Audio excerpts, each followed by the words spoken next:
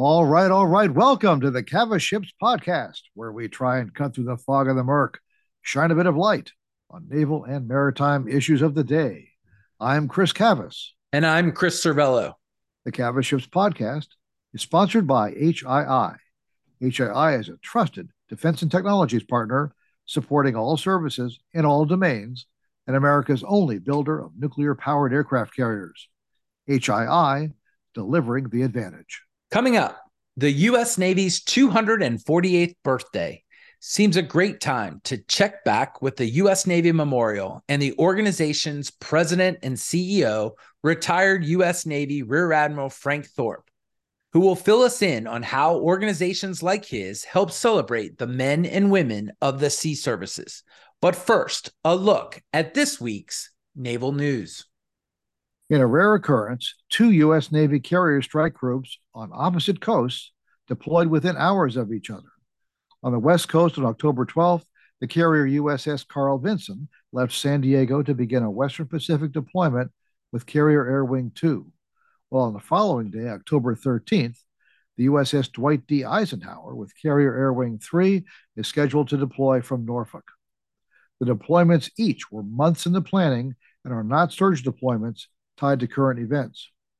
Vinson will relieve the Japan-based carrier USS Ronald Reagan in the Western Pacific, while Eisenhower is to take over from the USS Gerald R. Ford in the Mediterranean Sea.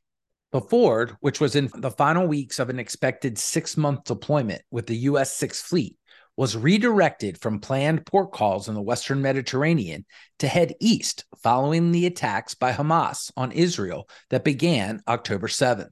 The carrier, along with the cruiser Normandy and 4 destroyers, were on station in the Eastern Mediterranean by October 11th. The Ronald Reagan, with the cruiser Antietam, arrived at Busan, Republic of Korea on October 12th for a port call, part of an increased number of U.S. Navy visits to the ROK in recent months. The Reagan exercised with Japanese and Korean warships just before calling at Busan. Also on October 12th in the Pacific, a U.S. Navy P-8A Poseidon maritime patrol aircraft carried out a transit to the Taiwan Strait. The 4th time this year, the U.S. has sent a P-8 through the Strait's international airspace. China, as usual, protested the flight, saying the U.S., quote, hyped it up publicly. The U.S. Navy hospital ship USNS Mercy, TAH-19, left San Diego October 10th to begin a Pacific Partnership cruise that will feature stops in the Republic of the Marshall Islands, the Solomon Islands, Palau, and the Federated States of Micronesia. Such soft power missions have proven successful for the United States and are emulated by hospital ships from the Chinese PLAN Navy as well. In new ship news, the attack submarine Hyman G. Rickover, SSN 795, was delivered from General Dynamics Electric Boat on October 11th and is scheduled to be commissioned October 14th at Groton, Connecticut. The new amphibious transport dock ship, LPD-32, will be named Philadelphia, Navy Secretary Carlos Del Toro announced on October 12th. Previous ships bearing the name of the City of Brotherly Love included the attack submarine SSN 590, decommissioned in 2010, and the 1930s light cruiser CL-41, who fought throughout World War II. LPD-32 at the moment is the last amphibious transport dock ship on order after a DoD-directed so-called strategic pause in LPD procurement announced in early 2023. Construction of the $1.3 billion LPD-32 was ordered in March from HII's Ingalls Shipbuilding in Pascagoula, Mississippi. And the Ingalls Yard on October 13th delivered the national security cutter Calhoun, WMSL 759, to the U.S. Coast Guard. The 10th NSC, or Legend Class cutter, will be based at Charleston, South Carolina. Only one more national security cutter, the Freedman WMSL 760, is under construction. And that's a look at just some of this week's naval news. All right, we will move to the discussion portion of our show. We'll take a little break from talking about events around the globe. Chris and I will come back at the end of this discussion. We'll talk a little bit more about our view on what's going on specifically from a maritime standpoint in the Eastern Mediterranean. But we are really happy to be joined by this week's guest, Rear Admiral Frank Thorp. Admiral Thorp is the president and CEO of the Navy Memorial. In addition to being a good friend, mentor, and friend of the pod, he's been at the Navy Memorial since 2016. Retired from active duty. Admiral, when did you retire? I want to make sure I get this right. 2009, Chris. 2009, sir. Wow. It doesn't seem like that long, but thank you very much for joining us. This is your second time on the podcast, and we want to get an update on the Navy Memorial and some of the cool events that you just recently had, and talk a little bit about the birthday. We are taping this earlier in the week, but as this pod is released, it is actually being released on the Navy birthday, so we'll talk a little bit about that. And then we'd like to talk to you a little bit about just sort of naval and maritime advocacy in general. You've spent your entire life, both in uniform and out of uniform, talking about defense and maritime issues, so your view on that will be very important. So thank you again for joining us this week. Well, thank you, Chris. And I think before we start, I just really want to congratulate you two on the Defense Media Awards that you picked up in the Navy category. I've known both of you for longer than I think any of us want to admit, and you guys are both truly pros. And the word inform is in the mission of the Navy Memorial. I believe in my heart of hearts that to have a good democracy, you have to have a well-informed public, and I really applaud you two on what you're doing. And that award really is testament to what you all have created. So congratulations to you two. Thanks, appreciate it. Thank you very much, sir. The role of the Navy Memorial, both from a physical standpoint, but also from a larger standpoint across the Navy and maritime world, has been significant for decades, but really within the last couple of years. I mean, you and your team, before COVID, during COVID with your virtual programs, and now after COVID, I mean, you've been very successful at communicating the mission of the Navy Memorial. Can you start just from a baseline standpoint, kind of reiterate that mission for our audience who may not be as aware, because the nuances of the mission, I think, are very important as they differ from some of the other organizations that talk Navy. And then I'd like to talk about some of the events that you guys have recently had. Yeah, sure. So in short, our mission is all about the people. We don't do the hardware or anything like that, like some of the great museums do. We're focused on the people. So there's 4 verbs in our mission: honor, recognize, celebrate, and inform. Sometimes people confuse those 3 verbs, honor, recognize, and celebrate. But when we dig into it, they're really different. So our full mission statement is honor, recognize, and celebrate the men and women of the sea services, past, present, and future, and to inform the American public about their service. And the past, present, and future is important. We get a lot of veterans who have served. We'll host this year about 160 honor flights here at the Navy Memorial. And we get a lot of the folks who have served, and that's just tremendous. And we can talk a little bit about that. We get a lot of current, we get a lot of active duty folks coming through here. The National Chiefs Mess has really been a big boost for that. The tough one, though, Chris, is the future. And we've taken that role really seriously about how do we contribute to the national engagement about youth's desire to serve, in our case, in the sea services. And so between a junior sailor program and an internship program, and just the design of our exhibits and a ship handling simulator we're going to put in to have a little bit of fun for them, we're really trying to focus on the future. The people who will serve. We've got a great partnership with the Sea Cadets program, great program, and making sure that they have the opportunity to see the fleet. And then on the point you're saying about location, it's not missed upon us that we are on America's Main Street, on Pennsylvania Avenue, literally between 7th and 9th Street, so halfway between the White House and the Capitol. And back when the Navy Memorial was first envisioned in the 70s and opened in the 80s.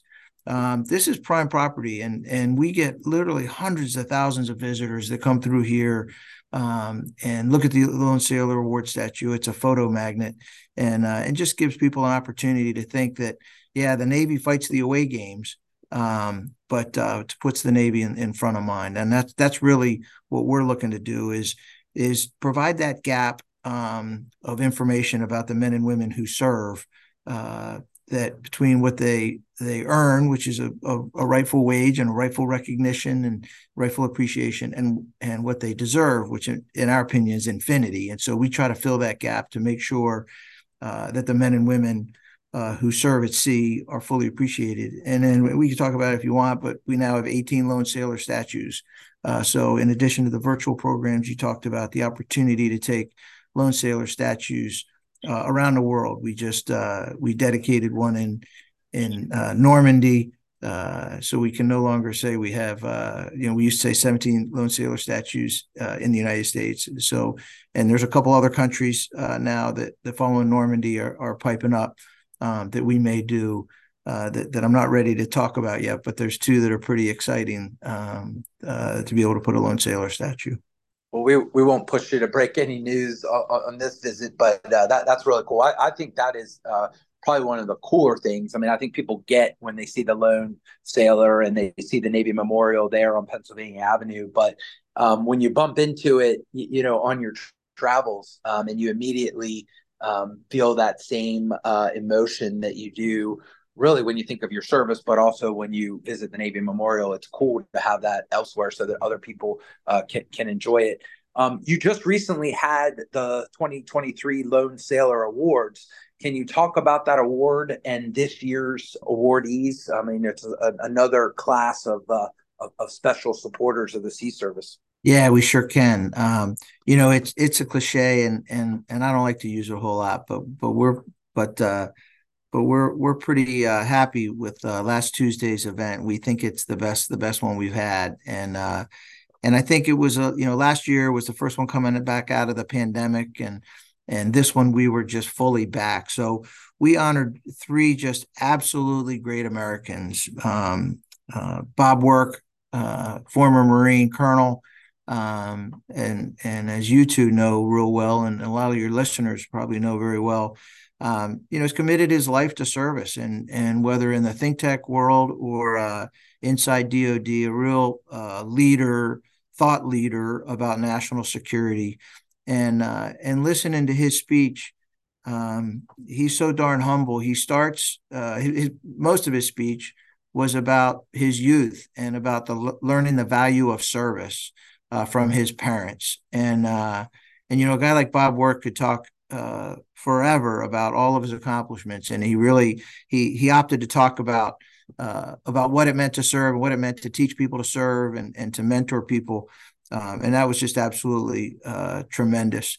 And not to rat out Secretary Work, but it was kind of neat watching his daughter videotape his whole speech with this big. We wanted to videotape her videotaping the speech because she just had this huge proud smile on her face. It was pretty fun.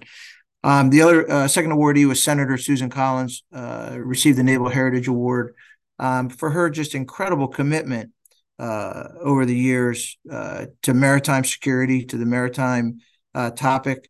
Everybody's aware that she's got shipyards up there in her state, but we really were able to highlight her commitment not just to the hardware but to the people who serve. And it was a little scary that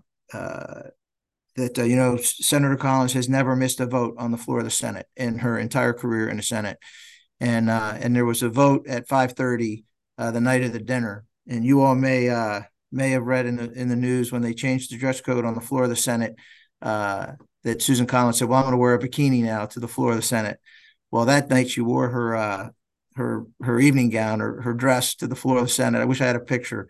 Talk about making news. I think that would have made news. But her speech also was the importance of her relationship with the men and women who serve. And we were very honored that Senator Collins said two of her greatest honors are being named sponsor of the USS Farragut and the Naval Heritage Award. And of note, Senator Jack Reed on the other side of the aisle showed up. I had a little issue with a West Point grad being there, but we were able to work through that. and it was nice to see that. And then the third awardee was Master Chief Bill Goins, the first Black SEAL, first African American SEAL, and American hero. His story, if you don't know, if your listeners don't know the story of Bill Goins, I strongly encourage you to Google it. Not able to swim in the public pool in his town because of the color of his skin, taught himself to swim, taught himself the skill set needed to compete at the level of qualifying to be a SEAL, qualifies as a SEAL, signs up for 43 Navy schools to become a SEAL, basically before there was a SEAL. So when the SEALs were created, he was the first Black person to do that. And the interesting thing about it was we had more than 20 Black SEALs reach out to us and ask if they could join for the dinner. We obviously we said we invited them, partnered with a couple SEAL organizations, the SEAL Foundation, and sadly, Master Chief Goins was unable to make the dinner. He's fallen ill about 3 weeks ago now, and so those SEALs took the stage with Master Chief Ed Byers, Medal of Honor recipient, another SEAL, and Admiral Kernan, who's known probably well to your audience. And one of them spoke, two of the SEALs spoke, Master Chief Byers and also a Black Navy SEAL, about what it meant to walk on the shoulders of Master Chief Bill Goins. So it was a tremendous dinner. It's the marquee event for the Navy Memorial. It really shows off the commitment we have to the people. We were honored that Vice Chief of Naval Operations Lisa Franchetti was there. Deputy Secretary of Defense Kathleen Hicks spoke as well.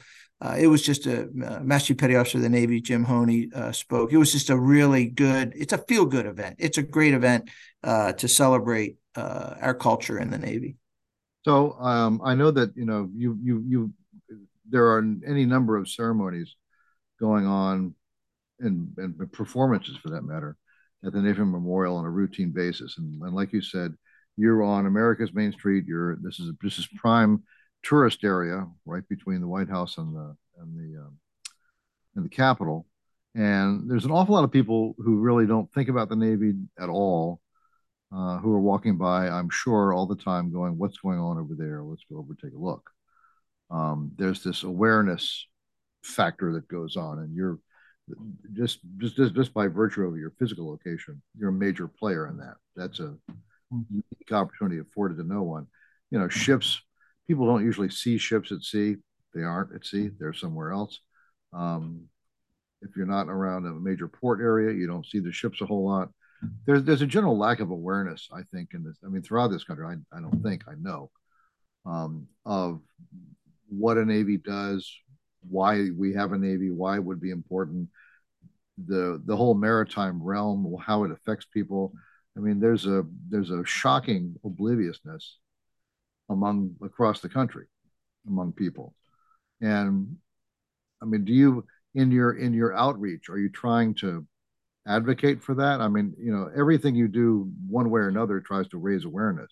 But like you said, you're directed towards the people. The Navy Memorial, obviously, you're looking for people who served, and you're directed on served. But in terms of outreach, do you feel this? Do people come in? Do you talk to people who just walk in? I mean, street traffic comes in and goes, "What is this?" Do you ever go out and just schmooze with the people?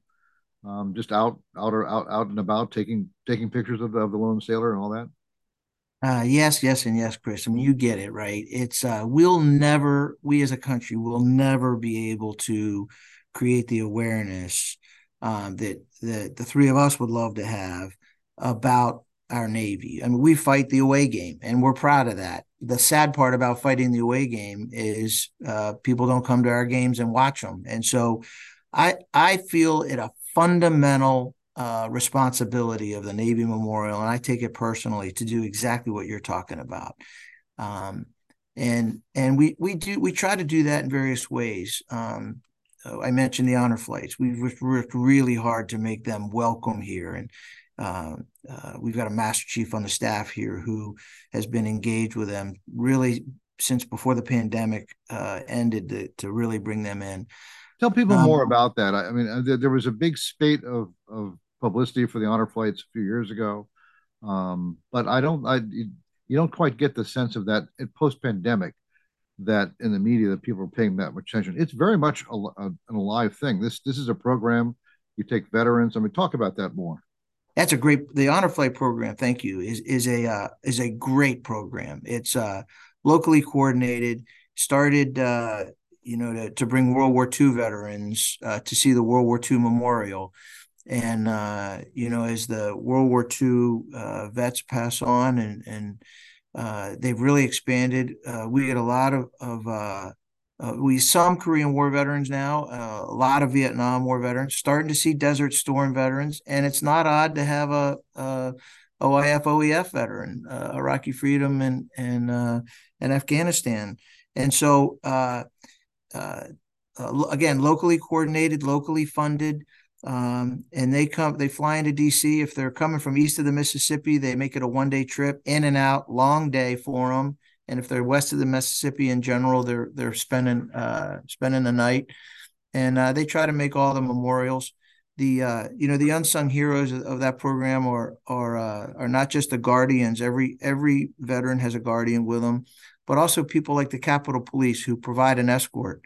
And that's a sign, that's a message. This is the nation's capital. It's a busy city, and the Capitol Police, fully nobody can park on Pennsylvania Avenue. That's a busy street, except for buses carrying honor flight people, and that's exactly the right thing to do. So, we had a gentleman. A lot of people probably know him, Al Myers, Vice Admiral Al Myers. He called the Navy Memorial the church for the Navy. The feeling you get when you come in here. And Chris, what happens with these honor flights is they come here with a guardian who's a son or a daughter, grandson, granddaughter, and they get into the Navy Memorial, and they're just overwhelmed with their memories, and they'll start telling stories. And it's not odd to have one of the guardians, one of the kids or grandkids, to say, "Hey, Dad, I've never heard that story." And the program just enables the veterans to bring that forward in front of their mind and feel, well, no matter what the conflict, no matter how they were received when they came home, whether it's World War II or Korea or Vietnam or more recently, to get that feeling that, yeah, you know what, our nation does appreciate us. And I got to tell you, so I do exactly what you're talking about. And you know me, that I walk out and we have a little thing. Whenever an honor flight's coming, we always know, we know most of the time. We know about 90% of the time. And but whether we know or not, somebody will run up and down the hallway saying honor flight, honor flight. It's kind of like general quarters. We all get up and we go out there and greet them. And you see folks. I just talked to a guy day before yesterday. He walking, talking fine and all that. And I said, "Hey, how you doing?" He started talking about his service, and he started praising the Veterans Administration medical system. And I said, "Well, geez, what happened?" And he says, "Well, I got hurt on an aircraft carrier. The jet wash blew me off the deck, landed on the elevator." And what the guy has been through in service of his nation, he served for 4 years in the Navy, went on to have a great life. And I said to him, I said, "So what do you think about your service in the Navy?" And he said, "I got to tell you, made me who I am. Made me who I am." And he doesn't have a sign on his forehead that said, he's still carrying injuries from 30 years ago on an aircraft carrier. So it's just that opportunity. And we invite people to come to the Navy Memorial. If you're ever interested to meet honor flights, we just met a group of people yesterday. We invited them, and we have a schedule. And let us know. It's just an opportunity to stop by and say hi to veterans who want to talk. They want to be asked. They're in that mode. They've gotten on an airplane. They're coming to memorials, and so it's a real neat opportunity for them to tell their story and be appreciated. One thing I'd like to ask you about, Admiral, is you are a retired Rear Admiral, Flag Officer, USNRET, as it goes. In addition to your duties at the Navy Memorial, but as in your personal capacity, what are your views on this ongoing issue that has got national attention now? At least it did until the events in Israel this week, about the holds from Tommy Tuberville, the football coach that Alabama sent to the Senate, on well more than 300 senior flag and general officers, their nominations are held up for months and months now. Do you have an opinion on that?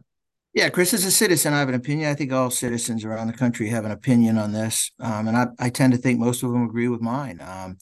Can I swear on your podcast? You can say anything you want. I mean, it's gross. It's unsatisfactory.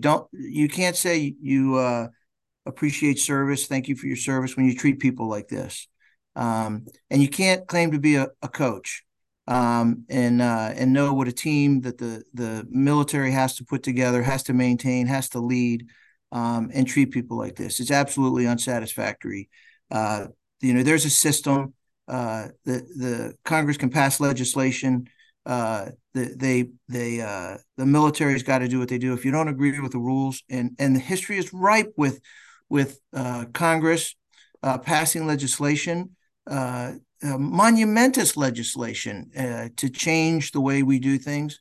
But the personal impact, it is not an overstatement to say this is going to have a 10-year impact on people's lives. It's not just the flag officers that are being held up. It's all the people that work for the flag officers. It's the readiness. It's the commands that are in a steady state situation right now. And in the United States military, steady state is not acceptable. You've got to be moving forward every day. You've got to be leading every day. And the situation in Israel, on front page of the news, we've got the Fifth Fleet commander on hold. I mean, that's just gross. It's unsatisfactory, and I feel pretty strongly about it, as you can tell. But I got to tell you, I think the nation should feel pretty strongly about this, because we're taking people who serve in a military and commit themselves to lead a civilian-led military, and we're being sucked into politics, and that's just gross. It is. I couldn't agree more. I mean, people are out of position. I have to tell you, for quite some time now, as I go around the Navy and talk to people, I mean, I hear about this all the time from all kinds of people at all levels about, we can't do this, that's being held up, that's an abeyance, we can't do this until this gets decided, on and on. And it's just amazing the blast effect that this has. It is not about these people. And it's, again, we're trying to legislate, he's opposed to a policy. Good for you. Yet that is your right. This is the wrong way to do it. So I'm glad to hear you speak out about it. So as we mentioned at the top, I mean, there is, turmoil and conflict in a lot of corners of the world as the Navy celebrates its 248th birthday. We've talked a lot about what's going on in Ukraine, the headlines and storylines out of Israel. I mean, just grab at your heart and your head. And we know that the Navy is on watch every day in the Western Pacific and elsewhere. As you celebrate and think about the 248th birthday of the United States Navy, I'll sort of take us out on this. What are your thoughts as you see, images of the Ford heading to the Eastern Med, or ships doing freedom of navigation exercises in the Western Pacific? I mean, just sort of give me your sense of someone that was in uniform for as long as you were, and someone that spent a lifetime sharing the story of the Navy. What are your thoughts on this day?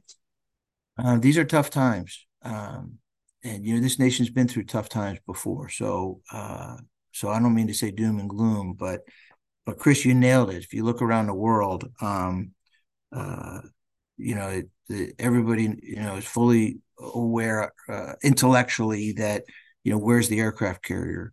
But this is a little different. Going back, to the threat in the Western Pacific, where's the aircraft carrier? Where are those destroyers doing the freedom of navigation ops? We're an incident away from shots fired. I fundamentally believe that, and we haven't always said that. It hasn't always been the case, but I do believe today that we are an incident away from shots fired. Whether it's those freedom of navigation operations you're talking about in the Western Pacific, where China's clearly trying to expand their geographical territory, their influence, and the United States is representing the international world in freedom of navigation. I mean, we don't seek expanded navigation rights. We seek the opportunity to operate in the open seas that are internationally recognized.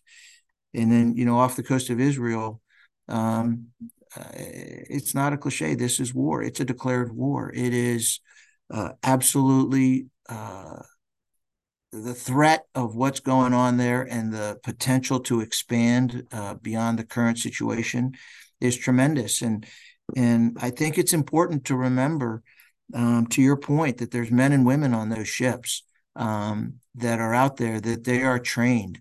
As Mick Honey said in a sitrep he did here, that there's chief petty officers out there that winning or losing in war is on their backs. It is their responsibility, and they're training every day to do it. And so, you can imagine being on the Ford, or as you said, being on Ike, getting underway. That's on their mind. They're training. It is not just another day at sea. It is a time around the world where I fear we're an incident away from a cataclysmic situation in this world. Well, sir, thank you very much for your time today. But more importantly, thank you for what you and your staff do every day to remind us of the people of the sea services that make the away team possible. And, certainly people in uniform play an important role. Their families play an important role. The men and women up on the Hill and policymakers play an important role. And your organization does such a great job of highlighting and recognizing all of them, while at the same time reminding the people of DC and across the country and now the world of the importance of the sea services. So thank you again for joining us. Happy birthday to you and the Navy. And we look forward to having you back on sometime soon. And once again, folks, we've been talking with Rear Admiral retired Frank Thorp. He's the president, CEO of the Navy Memorial in downtown Washington, D.C. Thanks again, Admiral, for being on the pod. Thank you very much. Take care of you guys. And again, congratulations on what you do. Now hear this. Now hear this. Okay, for this week's Squawk Box, we're just going to have a brief discussion. We're going to talk about aircraft carriers and messaging. With the outbreak of war again in Israel, one of the first moves the United States did was to send an aircraft carrier, Gerald R. Ford, which is in the Western Mediterranean, as we said, clear across the Mediterranean Sea to take station off the eastern, in the eastern Med off Israel and Syria and Lebanon. That's a major element that has been cited by the President, the Secretary of Defense, the Secretary of State in numerous statements, public statements that they've been making ever since. As we just said, there are deployments happening right now of two more aircraft carrier strike groups, the Carl Vinson in the Pacific, the Dwight D. Eisenhower in the Atlantic. And again, these are not surge deployments. This has been planned for many, many, many, many months. It's coincidental that they're taking place at a pretty tense time in international relations. But in the East Coast, the U.S. Atlantic Fleet, Second Fleet, put out a really detailed press release about 3 or 4 days before the ship was going to deploy, listing that it's going to deploy, listing all the ships that go with it, the squadrons that make up the air wing. A lot of publicity. Here they go. In the West Coast, the Carl Vinson left San Diego with it. Looks like it's going to deploy. It's time to deploy. The crew lined the flight deck as a ship does when they go off for deployment, not just out for exercises. But the U.S. Pacific Fleet, Third Fleet in on the Pacific, will not confirm that the ship is deployed. They comment officially only that we can confirm the Carl Vinson is underway on routine operations. This coyness played out in the Pacific has been going on for about 3, 4, 5 years, and it's just silly. It's one of the main ideas for a carrier to deploy. The main concepts is it's a deterrent. We're out there on station. And clearly, the way things are playing out right now, a lot of the press wants to know where are the carriers. It's a major element. Everybody wants to know. But if you don't tell people that you're out or deployed, it's not much of a deterrent. Secrets aren't deterrents. Just can't be that way. But this game has been going on where the ship leaves San Diego in full view of a major American city, goes out, And suddenly, at some point, they magically appear in the Western Pacific, and now we acknowledge that they're there. It's really silly, and the comparison could not be more stark between Atlantic and Pacific. And I don't understand it. I can't come up with a single valid reason why this game is being played in the Pacific. I'm pretty sure I know where it's coming from, but it's the leadership in the Pacific. And to what end? Chris, you were a pretty darn professional U.S. Navy public affairs officer. Why is this? I mean, people like me call up and and we're cranky, and I don't understand it. What would you say to me over this? Well, I think the reason that the Navy from time to time has made the decision not to share the information in advance or even when it happens is normally tied to either the personal / professional beliefs of the commander, or because they are trying to either elicit or look for a response from potential competitors. So I'll give you a couple examples. This was the occasion a few years ago on the East Coast. The East Coast fell into this as well as the West Coast when Secretary Mattis was the Secretary of Defense, and they were working a larger plan in which they wanted to move the carriers at very little notice. In fact, they even would say that a carrier was deployed. It would then come home for a few days or weeks. It would operate. They would say it was deployed, and then all of a sudden it would show up somewhere else, either on the far flungs of the AOR or in a different AOR. And they very much were looking to see what action or what reaction that caused our competitors to have, whether they moved ships or whether they gave off signals intelligence. So there was an operational reason for doing it. My belief is on the West Coast right now that it is somewhere between operational security, that there's a belief on the part of the commanders that we just need to get in the habit of being really careful about what information we put out, but that there's also a reason that they want to see how the Chinese react, that they want the Chinese and others to get used to us operating between San Diego and Hawaii, not making a big deal of the ships underway in that area of responsibility, and then suddenly them getting, I guess, west of Hawaii and not distinguishing whether or not they're on deployment or if that's just regular operations. I know that's a long answer, right? It doesn't answer your point about, hey, look, at a time like this, when the threat balloon goes up or the diplomacy balloon goes up, and the entire world wants to know where the carriers are, and our politicians, the civilian masters of the military, want to use carriers as both a diplomatic and a kinetic option. Having this mum's the word attitude doesn't really help with that. So I would say we have yet to find the sweet spot on how to communicate when and where carriers are going, so that it covers down on both the operational purposes behind the communication, but also the diplomatic as well. Well, okay, I guess we'll leave it at that. But I still think it's kind of silly. We can do better, Chris. I think we can do better. All right. Well, listen, before we go, folks, I want to say thanks to my partner, Chris Cervello, because this past week we were honored at the Defense Media Awards by winning an award in the naval reporting category. And I could not have done this, and I can't do it every week without Chris Cervello. And it's very nice to be honored, but I really appreciate working with you, Chris. Thank you, and let's do it again. So, thank you, Chris. I really appreciate it. All right. Well, folks, that does it for this week. As always, our thanks go out to Vago Moradian and the Defense and Aerospace Group for their support. The CAVASSHIPS podcast is sponsored by HII. HII is one of the largest artificial intelligence and machine learning federal contractors to the U.S. government. HII, delivering the advantage.